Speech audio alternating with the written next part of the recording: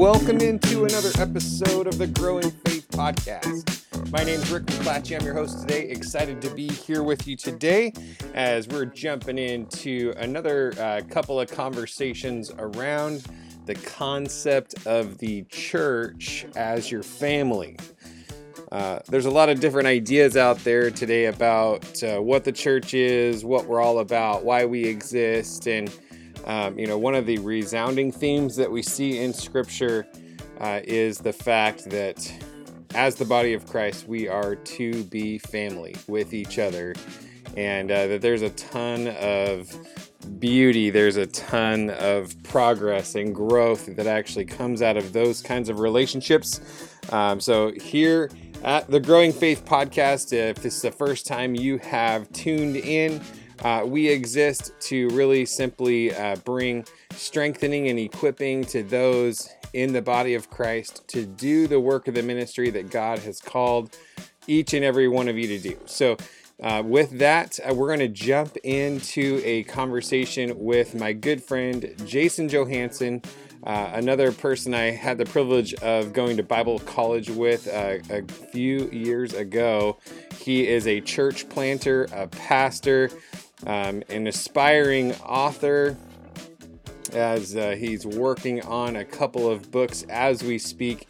Super excited to have him here on the program today. So we're going to go ahead and jump into part one of the conversation of the church as family. All right, well, here we go. Jason Johansen, thanks for joining me here at the Growing Faith Podcast. We've had quite a few conversations leading up to this moment, just starting with the idea of why the podcast exists. The podcast exists just for, go like all boring Bible on you. And I just always say we want to equip the saints to do the work of the ministry. In the American church, anyways, a big part of, at least where I see a big part of ministry happening, is in the context of small groups and community and relationships. That's something that's a deep value of mine, and yet in our conversations, I have found you to really challenge me in the way that I think, in the way that even the way I live my life, and some of the boundaries and lines I have neatly drawn in my life. And so I've actually been really looking forward to the opportunity for us to sit down and talk through some of these topics. So we're going to dig in probably over the next 2, 3, 12 episodes. We'll see how it goes over the topic of making the church your family. And I'm excited to jump into this. But I guess before we do that, we went to Bible college together years ago. So that's where we initially crossed paths. And why don't you just give me a little bit of the Jason Johansen biography? What's your journey been like? Maybe after you graduated PBC, Portland Bible College. We won't even say what year it was, because then that'll tell people how old we are. I'm 45. How old are you? 41. 41? Yeah. Right. At the time of this recording. Yeah. So where I came from, I grew up here at Manor House. Back then it was Bible Temple. Went through the iteration of City Bible Church. And went through, I'm, I suppose, a son of the church. Here with spent many a holiday on the church property with my grandparents, who lived in a house out there on the property for some season. Was around when the domes were being built, and went through, back then, Temple Christian, K through 12. Then went on to the Bible college. Married my wife out of the Bible college, Kara Gotelli, now Johansen. From there, we went to Western Seminary, still attending City Bible Church, Manor House. In my late 20s, early 30s, I became a youth pastor at a small Presbyterian church, and that was a great sort of exploration into the larger church world that I think was very good for me. From there, my wife and I moved to Tennessee, and we had every intention of returning to Portland very quickly. We meant to be in Tennessee for a year. But as God sometimes does, he sort of forced our hand in that. And in spite of ourselves, we ended up in Tennessee for About 12 years. And we just returned now. I suppose I should let you know, while we were in Tennessee, we were introduced to our children who we adopted there in Tennessee, and then planted a church, Grace and Peace Church, that's going 10 years strong. And as of late June, they sent us out from there, and there was a tearful goodbye, but no sense that this was anything but God's timing. And so we're real happy to be back here at Manna House, which very much feels sort of like in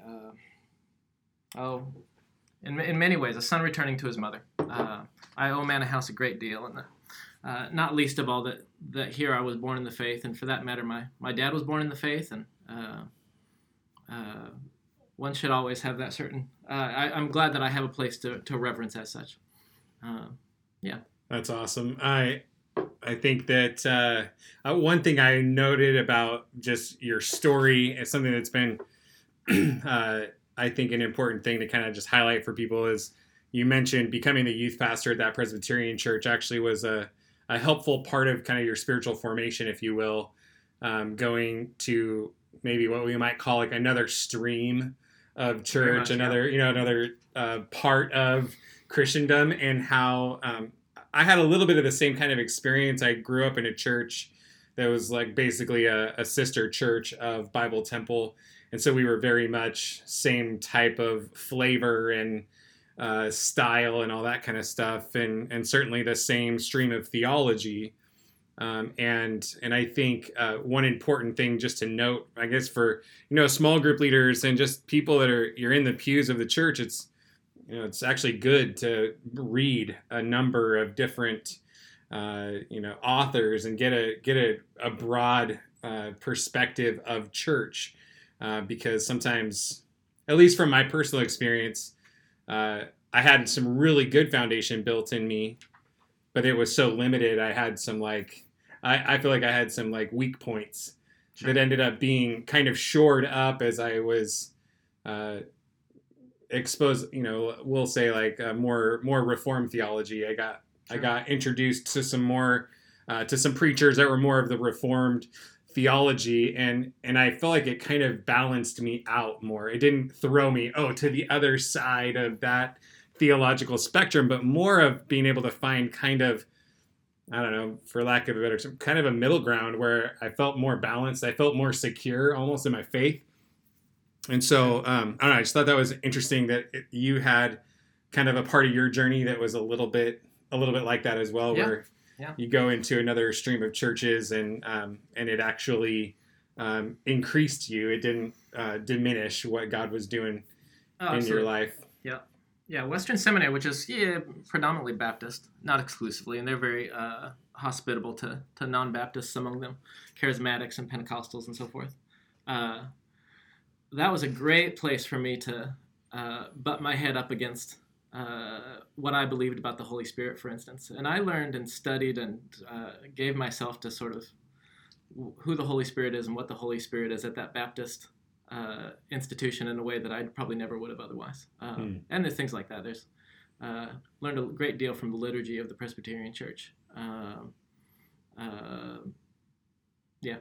There's plenty of things I learned that I didn't like, but right, yeah, a lot of good things too. Yeah, totally. Everybody has their strong points and their weaknesses, and it's good that God brings all these things together to form the family of God, right? And so that's a perfect segue, Rick. Good job in building a beautiful segue into the conversation.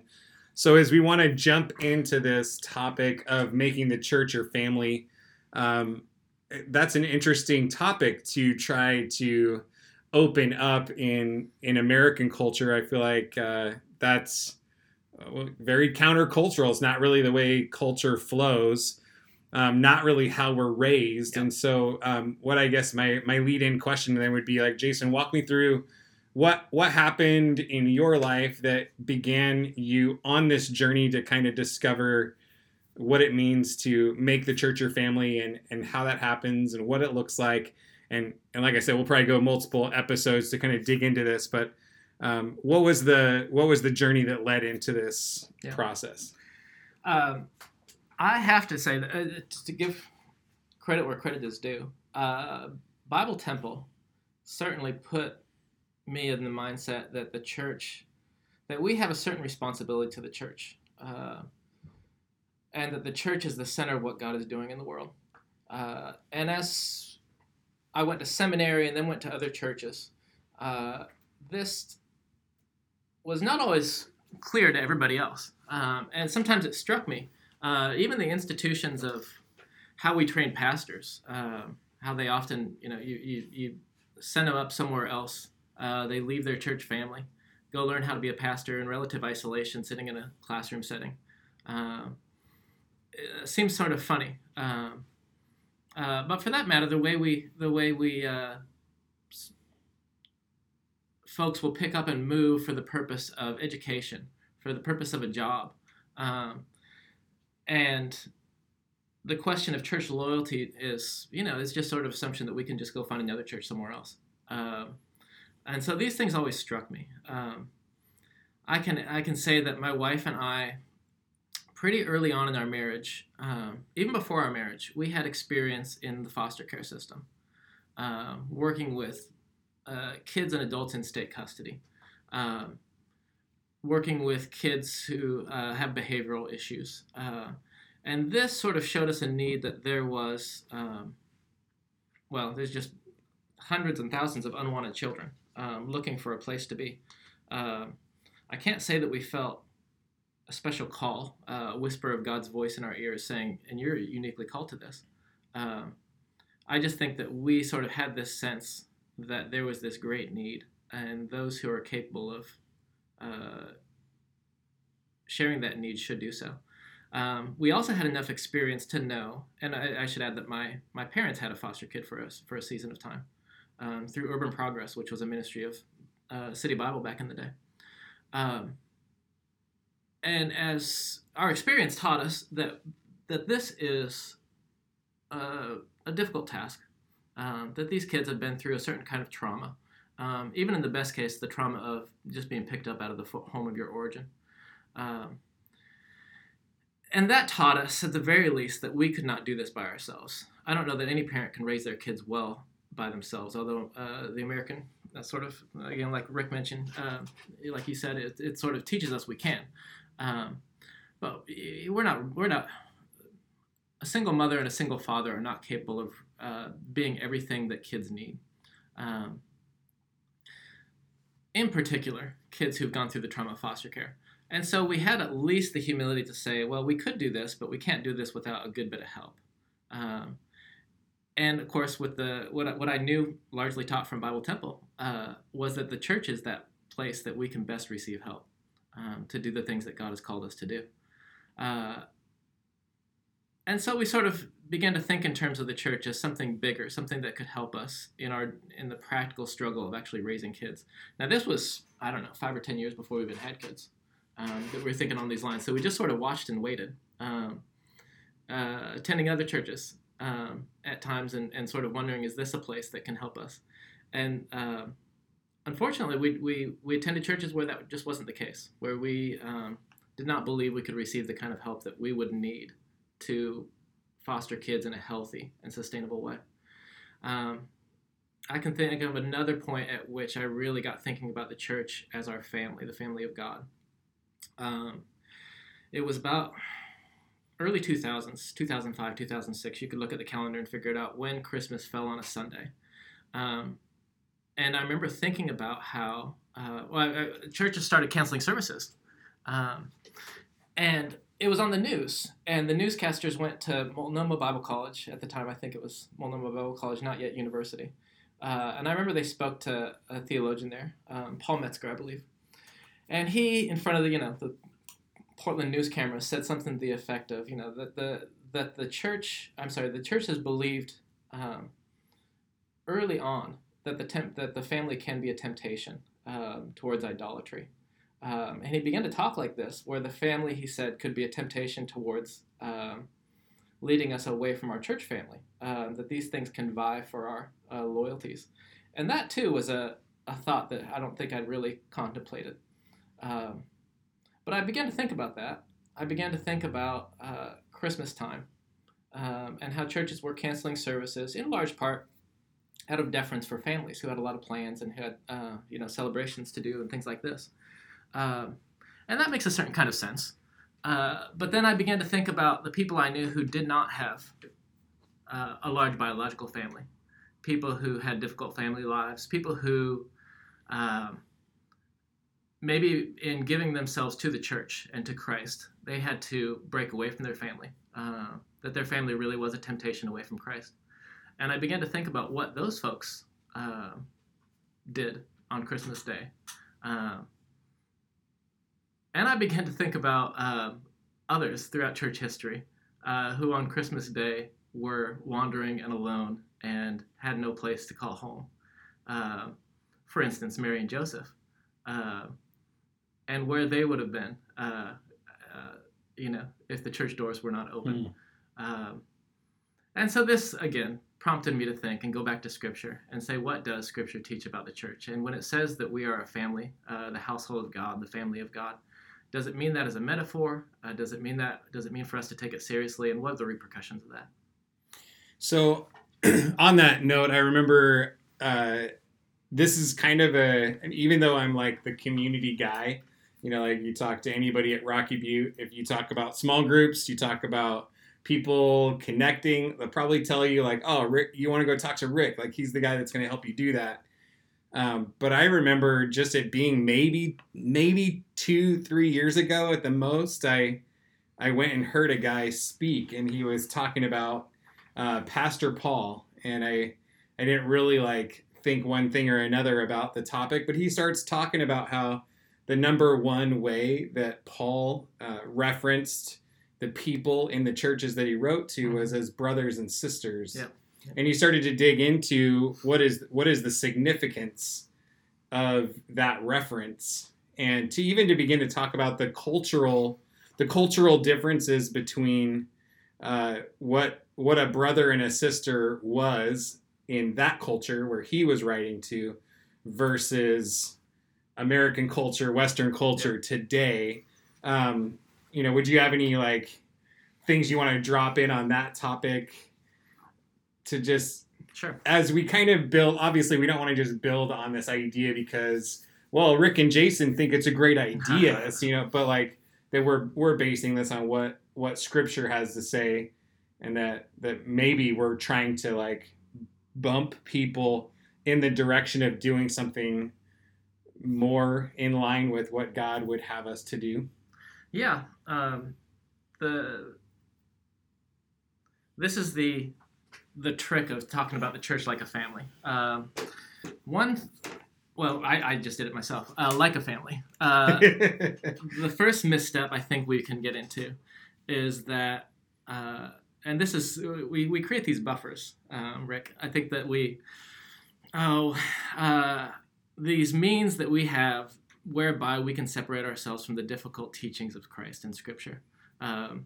Soren Kierkegaard, who you caught me reading the other day, has this point at which he talks about, how we create these buffers, these blockades. He says it's very much like a young boy who stuffs napkins down his pants before he's getting a spanking, so as to protect himself from the full repercussions of his behavior. So we do this, I think, with Scripture in numerous and varied ways. In terms of family, in terms of all the many scriptural passages, which you're right, Scripture's just hundreds of times talks about, that's Paul's preferred way of speaking to the church as brother and sister in Christ. But as brother and sister, Paul did not make this stuff up. He picked that up from what Christ was saying, of course. And you get these many times in Scripture where Christ says these things that are just painful for us to hear, particularly in terms of American family values, where we have this baseline assumption that the best thing we can do for our families is be a Christian. This was not the case of the early church. Christ warned his followers that he would bring a sword between father and mother, brother and sister. He warned his followers that their families would reject them and turn them over to be persecuted. You have that very troubling sort of instance where Jesus' family thinks he's crazy, and they worry about him. At least in Mark's version, they think he's crazy. And they worry about him, so they go to sort of fetch him, to find him and get him to quit making an embarrassment of himself and the family. And his disciples, who he's sitting there teaching, they say, hey, listen, Jesus, your brother and your mother, your brothers and your mother are outside and they want to talk to you. And Jesus looks at them, doesn't bring his mom in, but presumably in the hearing of Mary and his brothers, said, who are my brothers and sisters? And he looks at his disciples and he says, you are. Those who do the will of my Father are my brothers and sisters and my mother. Imagine being Mary and having to hear that. This is not, and it remains slightly scandalous today.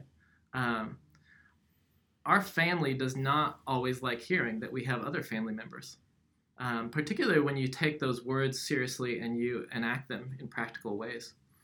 For instance, who you invite over to Christmas or what you do during Easter. It can still be a scandal, as it should be. What did you ask? How that's different than today? Different than today. The other place, I suppose, is that we protect ourselves from these things. That we say the church is like a family. I think in the New Testament they said what they meant, and they meant what they said, and they said that the church is a family, that you are the household of God, and the language of brother and sister was not metaphorical. It was quite literal. Well, the whole premise of us coming to Christ is adoption, right? Yeah. So we're being adopted into a spiritual family, and that's not metaphorical. Yeah, and I'd even cut off, the language of spiritual family, I think, is something fine. that I know, I do too. I was stuffing something. We get stuck in this thing where it's just, we default into, the church is like a family. But when you push in and you say, what did they actually believe? It's never that the church was like a family, and certainly not that the church is like our family. Because there was the honest acknowledgement that our families have some great things that they've given us and offered us, but there's also some horrible things that families do, and some negative things, and and those things are not ways that the church is like our family. In fact, we cannot fully appreciate what the family should be and could be, except when we learn it at church, and then we can go back and be brothers and sisters and mothers and fathers in the way that God originally intended. What were you saying about? Well, it was interesting in the conversation. He began to ask, like, in American culture, I'll just say American culture, maybe not pulling the whole Western thing, but what is the pinnacle relationship? If you're to think of like the closest, the person you would give everything for, in American culture, that's your spouse, right? Like we think that is like the pinnacle, the top of the mountain. And then maybe your kids, right? Yeah. So like your spouse and then your kids, and yet if you look through history, going back closer to when the New Testament was written, there are real life stories, and then stories that were written that would confront that idea, where spouses chose their sibling over their husband in a war, like they. Sure. And yeah, you're talking about that book, When the Church Was a Family. Yeah. What is his name? Oh shoot, man! You would. I'll put it in the show notes, okay. So that way I don't have to be. So Scott McKnight and his book Pastor Paul is one of the books I've been referencing. I'll put the notes of that one in the show notes as well. I might reference Soren Kierkegaard. I'm not sure. I'll have to get that information from you. Yeah. So the church. The ways that we are not like the church, our family units. Back in the day of the early church, there was no common word for just family as in nuclear family. The family was more or less an oikos, a household. Oikos being the word for house, or oikeos, household. And that household included multi-generations, included parents, including kids, included siblings. If a sibling fell on hard times, they would naturally return to and reconnect with their siblings. Parents, of course, the lifespan was short, so siblings could not necessarily assume that they would have parents who would be around indefinitely. And so this, again, sort of encouraged dependence upon siblings. A household might include, goodness, it includes slaves. It included sometimes people you worked with, your employees. But it was a much larger unit than what we call the nuclear family. You mentioned it, that kids today, the sort of family life tends to circle around cute, beautiful little kids. And they are cute and they are beautiful, and that's a wonderful thing. But this was not the way in the ancient world. Kids were more or less a burden until they were grown up. Again, this is not necessarily the way it should be. But a family that revolved around their kids was dysfunctional, and it probably threatened their livelihood. You could not afford to let your life revolve around your kids until they were of such an age that they could start helping you earn and make money. The idea that you would pick up and move away from your parents. Today, that's the sort of job of the parent, to make kids independent so that they can someday, maybe sooner than later, get out of the house and go off on their own. In the ancient world, this would have been a great offense to, at the age of 18, say, okay, I'm ready to do my own thing. Think of the story of the prodigal son and how offensive it was that he wanted to leave his father's household. So again, this is the point is that we cannot just assume, well, the church is like my family. And I think when we say that, we also sort of assume the church should be like the best parts of my family. The church, we don't think of the hard things. The church should be like my family when we go to Disneyland and we celebrate Christmas together. The church should be like my family when we're all getting along. The church should be like my family when we all sort of look the same, act the same, and we all take the same cues, and so we're all on the same page. There are some very distinctive ways that the church is not like our family. Again, what the church should do as a family is broaden our perspective of what it means to be a family. This theologian, Stanley Hauerwas, talks about how the early church, unique to both religions then and now, understood that conversion, not reproduction, was the means by which to expand the church. He also talks about adoption rather than reproduction being the means by which the church expanded. And what this means is they had a place for singles. They could incorporate singles into the church. It means that they could adopt children in a way that, whereas the rest of the culture was leaving children by the hillside, abandoned to sort of starve or get picked up by wolves or slave traders. But the early church understood that those who make up the church are not necessarily those who look, sound, talk, etc., just like us. It's made up of those who confess faith in Christ and who are born again by the Holy Spirit and adopted into God's family. And so this blew open the doors of what it means to be a family. And it should still do the same. You can forget about homogeneity any longer. It's not always had the effect that it should. It didn't always teach us what it should have, for instance, about slave trading and racism and things like this. But it has the potential to do so. So, what do you think are some of the reasons? What are some of the reasons why we should wrestle? I mean, because you are making me a little uncomfortable, all right? I mean, just in this conversation about the church being my family, that means I'm going to lose some level of control here.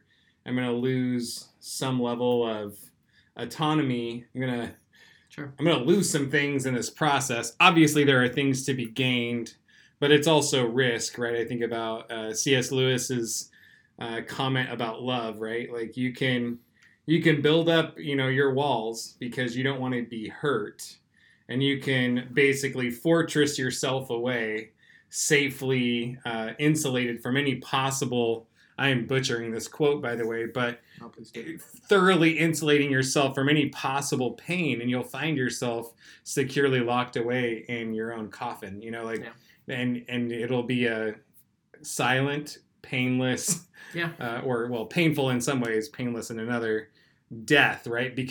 And you'll accomplish it. Like, you won't get hurt, but you also won't experience love.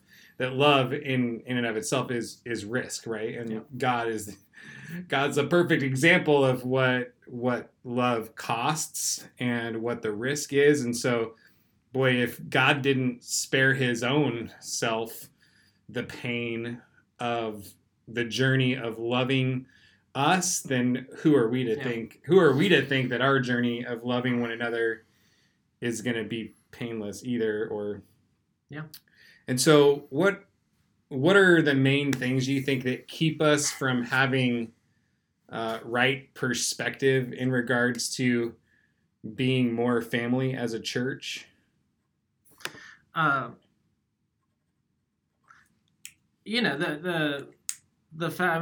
is just uniquely individualistic. Ever since the modern age, we have been taught that religion is something that the individual must sort of decide on, that it's not inherited through family. And there's some good things about that, but there's some also really bad things about that.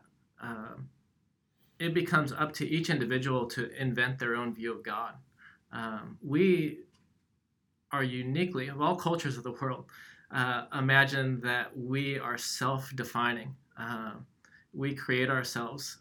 We dream a dream and become it. If we could, we imagine that we save ourselves and baptize ourselves and everything else, and it's just me and God. I think of that, The Apostle with Robert Duvall. There's that great scene where he commits some great sin. I believe he kills somebody. But then he repents, and he goes out by a river, and it's just him, and he baptizes himself. We imagine this, though. It seems ridiculous to see, but we imagine that God confronted us by ourselves, alone, and we invent our relationship with God in some way, shape, or form. But the fact is that, Paul puts it, how will they know unless they hear, unless somebody tells them? We are so dependent upon one another for our most basic sustenance. So there's one, it's an old saying that we wouldn't even know who our father is except we believe our mother. Just these basic things, these stories of where we come from, depend upon the word of somebody else. We imagine in America that this is not so, that we're self-authenticating and self-creating. We imagine, think of it in terms of our spiritual gifts. We imagine that we can make these up and figure them out on our own, or perhaps we can take a test in the isolation of our living room and figure them out. This would have seemed absurd to the early church, that we figure out who we are in the body of Christ. With those who have the maturity, the aptitude can help us figure out who we are. So anyways, Americans are uniquely sort of susceptible to this idolatry. I don't mean to interrupt, but I'm going to interrupt. I was actually just thinking about how we're created in the image of God, and God is a triune being, God the Father, God the Son, God the Holy Spirit, perfect community, perfect loving community from eternity past, on forever. And we're created in his image, which means we're actually not created to be by ourselves. We're not created to be a solely independent individual. But I was just referring like where you're talking about discovering our spiritual gifts on our own. So many of these things that we, or like going on a backpacking trip in the mountains of, wherever, in the Rocky Mountains to try to find yourself is an interesting American concept, like, hey, go out on your own and try to find yourself, try to understand who you are, when maybe a more biblical approach would be you actually discover who you are, one, by understanding who God is, but also like in the context of Christian, of the family. Oh, sure. I think, we can give numerous examples. I think of young couples who, they were about to get married. And I remember one in particular, and they were thinking about, they had a cabin out in the woods and some sort of job they could do via distance. And so they thought, this would be a great idea. We're going to spend the first year of our marriage in this sort of cabin out in the woods, more or less by ourselves, with the occasional visitor. But it's just my wife and I. And we can then just sort of give ourselves to get to know each other. And they went to various folks in various churches and got advice about this. And everybody said, that's a great idea. You can just immerse yourself in each other's love. I'm being facetious, but and at one point I think I was teaching a class, and got the impression that perhaps I would be a different voice in that matter. And so they came to me and they said, well, here's our thought. We're going to go and we're thinking about living in this cabin off by ourselves. And I said, that's a horrible idea. That's a horrible idea. What you're going to default to, because we're not self-inventing. You're just going to default into the mores and manners that you've learned. You're going to default into the roles that you watch on TV. You're going to default into what you already know, into your worst habits. What you should do is you should spend that first year around people who you see have awesome marriages, and you should just hang out with them. And during this first very formative year, you should pick up some habits that will be sustaining for you for the rest of your marriage, and help you figure out who you're going to be. Give yourself some positive peer pressure, because if you don't, you're just going to default into whatever you watch on TV or the latest romantic comedy you're watching. Now, I don't know what they decided. I sure hope that they didn't go off to the woods. But it's interesting that you use that example, because my first year of marriage would actually be a perfect proof text, in a sense, for what you just said. Because I tell people all the time, no, small groups, being a part of a small group in my church actually saved my marriage before it was understood that my marriage needed saving, in a sense, where I had some totally wrong expectations and understanding of what life was supposed to look like. So when I got married and it didn't match my expectations, I immediately put the disappointment of that situation squarely in the lap of my wife. Like, it was her fault that my life wasn't looking the way I expected it to. But then we went to our small group, and just in normal fellowship, not even like going and specifically asking for help, but in just normal conversation with other men who were married, it became very clear that the things I thought were just bizarre things about my wife turned out to just be normal things that women, the normal differences between a man and a woman. And I began to understand, okay, I had wrong understanding of how life actually is and how it's going to look. And it actually completely changed my perspective and allowed me then to grow and change and surrender some things. And so. Yeah. And we do that spiritually. I mean, marriage is a good example, but we do that on my personal relationship with Christ. As you mentioned, we imagine that the best place to nurture that is in the isolation of the forest somewhere. Or in our prayer closet. And I don't mean to denigrate praying privately, but corporate prayer was understood as the priority in the early church. The idea that we could grow up without a family is a crazy thing to think about. But this is how the American church tends to think about it, that the best place for my spiritual formation is in private devotions, private prayer, private reading. That we read Scripture best by ourselves. To begin to think in those terms, and this is perhaps for another conversation, but to think about doing those things in the context of a family, with those who are less mature than us and those who are more mature than us, and those who have a wide variety of experiences, and those who, when our thinking gets askew, they can sort of put us back on track and say, no, that's we've all gone through that. That's a normal part of the marriage process, or that's a normal part of doubt in one's faith. To be left to those things in isolation is hell in a certain sense.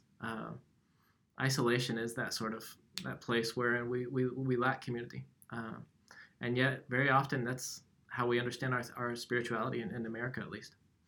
It's interesting that one of the highest forms of punishment, in a sense, they can give prisoners is solitary confinement, right? So it's not just being locked up and losing freedom to go about and do what you want to do, but then it is being completely by yourself in that process. Yeah.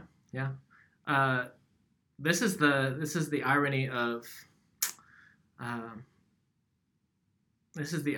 how we think about and very often practice our Christian faith today. Is that God from the beginning was about this project of creating families, of calling a people. That the language is always and so often just corporate. And you even some of our translations of Scripture, you get where we sort of Westerners read certain things and we kind of skew it towards the individual. If anyone is in Christ, he is a new creation. When in actuality, for instance, it's if anyone is in Christ, there is a new creation. Or just the exclamatory, if anybody is in Christ, new creation, this thing that God's doing in the world. And we're a part of it. But our sort of Western individualistic eyes, we have a hard time seeing that. C.S. Lewis was a good one. He would talk about, I think it's The Great Divorce, where he sort of gives this picture of hell. And at the outskirts of hell is individuals, and they just sort of push out further and further on because they can't stand being around other people because other people tell them, no, that's not so. And they say, well, it's not my fault. And other people say, well, yeah, it was, actually. And on the furthest corners of hell, there is Napoleon. And he stands pacing back and forth, talking about whose fault it is this and whose fault it is that. And, of course, his picture of heaven is this place where we're greeted by not only God, but those who are also beloved to us, a much larger community. This is that picture that really a formative text for me. That picture of the rich young ruler, where Jesus comes to him. He comes to Jesus, if you recall, and he says, good teacher, what must I do to inherit eternal life? And Jesus looks at him, and he says he loved him. And he says, well, you need to obey the laws of God, obey the commandments. And he says, I've done all these things. And Jesus says, one more thing I require of you. Sell all you have and give it to the poor. And we tend to think of those things abstractly, of course. But I think what Jesus meant was he's looking around, and he's sitting there, and here is the poor around him. And we'll get there in a minute, how this was almost certainly the case. Which he wasn't saying sell everything and just be a rambling, just alone, isolated individual. He's saying sell everything you have, give it to these poor, and join me and follow me, he says. And the rich young ruler went away sad, and Jesus was sad for him. And Jesus says, it's more difficult for a rich man to get into heaven than the camel through the eye of a needle. And we tend to stop there. And this is, again, perhaps another place where we kind of buffer ourselves from the spanking that Scripture would give us. And Peter says, and if you keep reading, Peter says, but look, Jesus, we gave everything. We did it. We gave everything to follow you. What did we get? And you would think that Jesus would give him a spanking right there. And Jesus would say, shame on you, Peter. Why are you asking what you get? And who do you think you are that you've given everything? But Jesus doesn't argue with him. Jesus agrees that, yeah, you have given, you have left, I think that's how Peter puts it, is we've left everything to follow you. And Jesus says, listen, those who have left father and mother, brother and sister, and possessions and land for my sake, will receive more, tenfold, I forget how many he says, tenfold, hundredfold, father and mother, brother and sister, lands and possessions. And then he sort of emphasizes, both in this life and the next, and with them persecutions, he adds. But his point is that, yeah, we give away, and we run the risk of sacrificing all these things, our biological family to some extent, or at least it threatens that. Certainly we give away our possessions, but in the church, in the family of God, at our disposal now is 100-fold brothers and sisters, fathers and mothers, and possessions and land in this life and the next. And this has this astonishing ability then to set us free to really follow Christ. I have to imagine, Rick, that the part of the reason that we sort of second guess and question a good many of Christ's commands is that we imagine we have to do them all by ourselves. And he never meant for us to. And he gave us this church with a world of resources that sets us free to do these radical things in following him. And to do them in a way that is sustainable and in a way that is healthy, in a way that the world can look on and say, that's astonishing. But insofar as we try to do them by ourselves, we're bound to fail. We can only do them together. So you see scriptures that say, like, by your love for one another will they know that you're my disciples. Yeah. We even read that through like an American individualistic type of frame but I think it begins to make more and more and more sense as you just framed it in the way that you did, that we're able to really, solve a lot of problems, meet a lot of needs in ways that don't burn people out, overly consume people, because everybody's giving what they have. Yeah. So some of the barriers that we face to do this journey of living as a family, being a family, is the cultural, and I think that can hardly, I don't know that it can be overstated, the level and the depth and pervasiveness of that one fact alone. There's probably some self-centeredness, that just our indwelling sin in our hearts, that, we don't want to give up our independence. We don't want to lose control. Probably fear.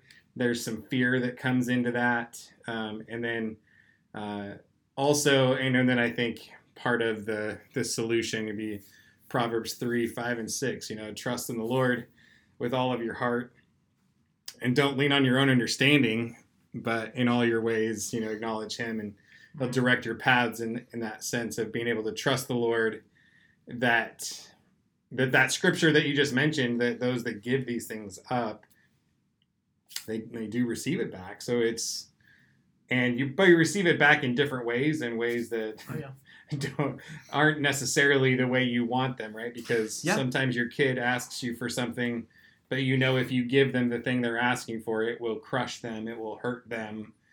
Yeah. Your goal as a loving father is to give your kids the things they need, not always the things that they want. Yeah. And with them, persecutions.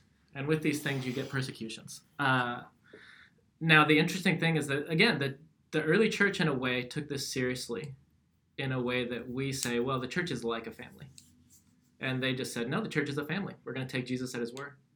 And those resources were not a means by which we could now just sort of wallow in our wealth and our newfound inheritance. Those resources were a means whereby the church could serve the world and lay down their life for the world, just like Christ laid down his life for us. And you get this impression that Acts 2 and Acts 4, where they don't just sort of say, no, you're kind of like a family, and so you should sort of be nice to each other. The troubling thing for us today is that they actually did it, and they actually started behaving like a family. And this has always been interesting for me as a sort of Pentecostal charismatic, that in Acts 2, you get the sort of outpouring of the Spirit at Pentecost, and the Spirit is poured out, and it concludes with the end of chapter 2 is that they shared all things in common, and they daily met for the breaking of bread, and they shared the table with each other, and so forth. And then Acts 4, you get another sort of instance. Some call that a second Pentecost, wherein the Spirit falls, the ground shakes. And how does chapter 4 end? They shared all things in common, so on and so forth. Sold their property. Yeah. And there was none among them that had any need. Yeah, and they have this story of, not Nicodemus, but... Ananias and Sapphira. Yep, and the other guy who sold all his sold land. Was it? Look at us, a couple of Bible scholars. I know, right? Acts 4. Sold his land and sold his property. But the point being, let me know when you find it. I will. You just keep talking, and I'll butt in here in just a second. Please do. The point being, though, that when the Spirit was poured out, they started acting like a family. And we sort of, here, well, they broke bread and they shared table. But Joseph, also called Barnabas. Okay. He's the guy. So in a barter economy, that wasn't fully, there was currency there, but they were more or less a barter economy. And on a subsistence economy, where your daily bread is what you work for that day, to share table is your most basic means of sharing possessions. The early church, when you sit around the table, it's more or less meant the same thing that we mean it to mean, which is families eat together. When the early church celebrated communion, you get a glimpse of this in Corinthians. They didn't just pass around a piece of bread and a cup of wine, although they did that. It was followed by a full meal. And this continued into the early church. Chrysostom talks about how after They take the bread and the wine. It's then followed by a meal, and this is a relief to the poor, and it brings humility to the rich to have to sit at the table, as Christ taught, with those of a variety with their slaves and with day laborers and with the wide variety that was made up in the church. My point is simply just that they acted like a family. And they had a hard time doing it sometimes too, right? Like yes. James 2, like, hey, quit showing partiality, quit being super nice to the rich guy, and dumping on the poor guy, and yeah, it wasn't seamless. And as individualistic as we are, there was numerous faults in the family systems that made up the early church, such that they too had to be reformed. That Paul had to scold the Corinthians about how they eat, because they were doing it wrong. Christ was not celebrated in the way they shared communion. I don't mean to idealize that culture. I don't think you were. I just think it's always helpful to point it out. Like, we're not looking at people that just executed it perfectly, right, and like, let's be like them. It's like, no, there was struggle there was pain, there was growth, there was adjustment, there was by the power of the Holy Spirit that this thing even happens, right? Because without Christ, I think we're just all self-centered messes of people. Well, that's true. That's true. Ask Ananias and Sapphira how it worked out. Yeah, exactly. So awesome. Well, I think that's probably a good place for us to put a close down on today's conversation, as we've kind of nicely set the table with plenty of things to make you feel uncomfortable, to challenge our way of thinking and how maybe we've always looked at church a certain way. Maybe we've always processed our relationship with God a certain way. And I think that these things, though, maybe I'm the only one that it makes uncomfortable, but it puts us in a place where we're like, man, this means some things might need to change. I think for us to be equipped to do the work of the ministry, to be people in the church that do the work of the ministry, that look out for widows and orphans and those kinds of things, I think these are the kinds of wrestlings we need to do. These are the kinds of mindsets we need adjusted, values that we need changed. And so I hope you'll take time today, tomorrow, the next week, the next 10 years of your life, and just begin to allow the truth of Scripture and the Holy Spirit to just come and work on your heart for the areas in your life where maybe you're too separate, maybe you're too individualistic. I got plenty of work myself, plenty of areas of my life where I'm like, oh Lord, help me to be more generous, more open, more shared, more because I really believe that it's in those places where we see the real beauty of the gospel, the real beauty of God's work in us and through us. And so, Jason, thanks so much for your time today. I think this is a really interesting and fun adventure into this conversation. So with that, we'll go ahead and wrap it up, and we'll pick you up next time in the next episode. God bless you guys. There you go. That wraps up the Church as Family Part 1. I hope you can join us next episode as we continue this conversation with my good friend Jason Johansen. Hope you've benefited from today's conversation. It is, to me, a deep conversation and a challenging one, but a super helpful one. If the Growing Faith Podcast is helping you these days, I would love it if you'd go to wherever you're accessing your podcasts and give us a rating. Go ahead and give us a review and share it. Share it with, pick 2 or 3 people today that you think would benefit from hearing this episode or one of our many other episodes that we have on so many of the different topics that we've covered, and share it with them and just help us get the word out about what we're doing here at the Growing Faith Podcast. As always, if you'd like to reach out to me, you can connect with me at growingfaithpodcast@gmail.com. I would love to hear from you, ideas for future podcast topics. We are just here to serve you. And with that, I just say a big hearty God bless you and have the most amazing day.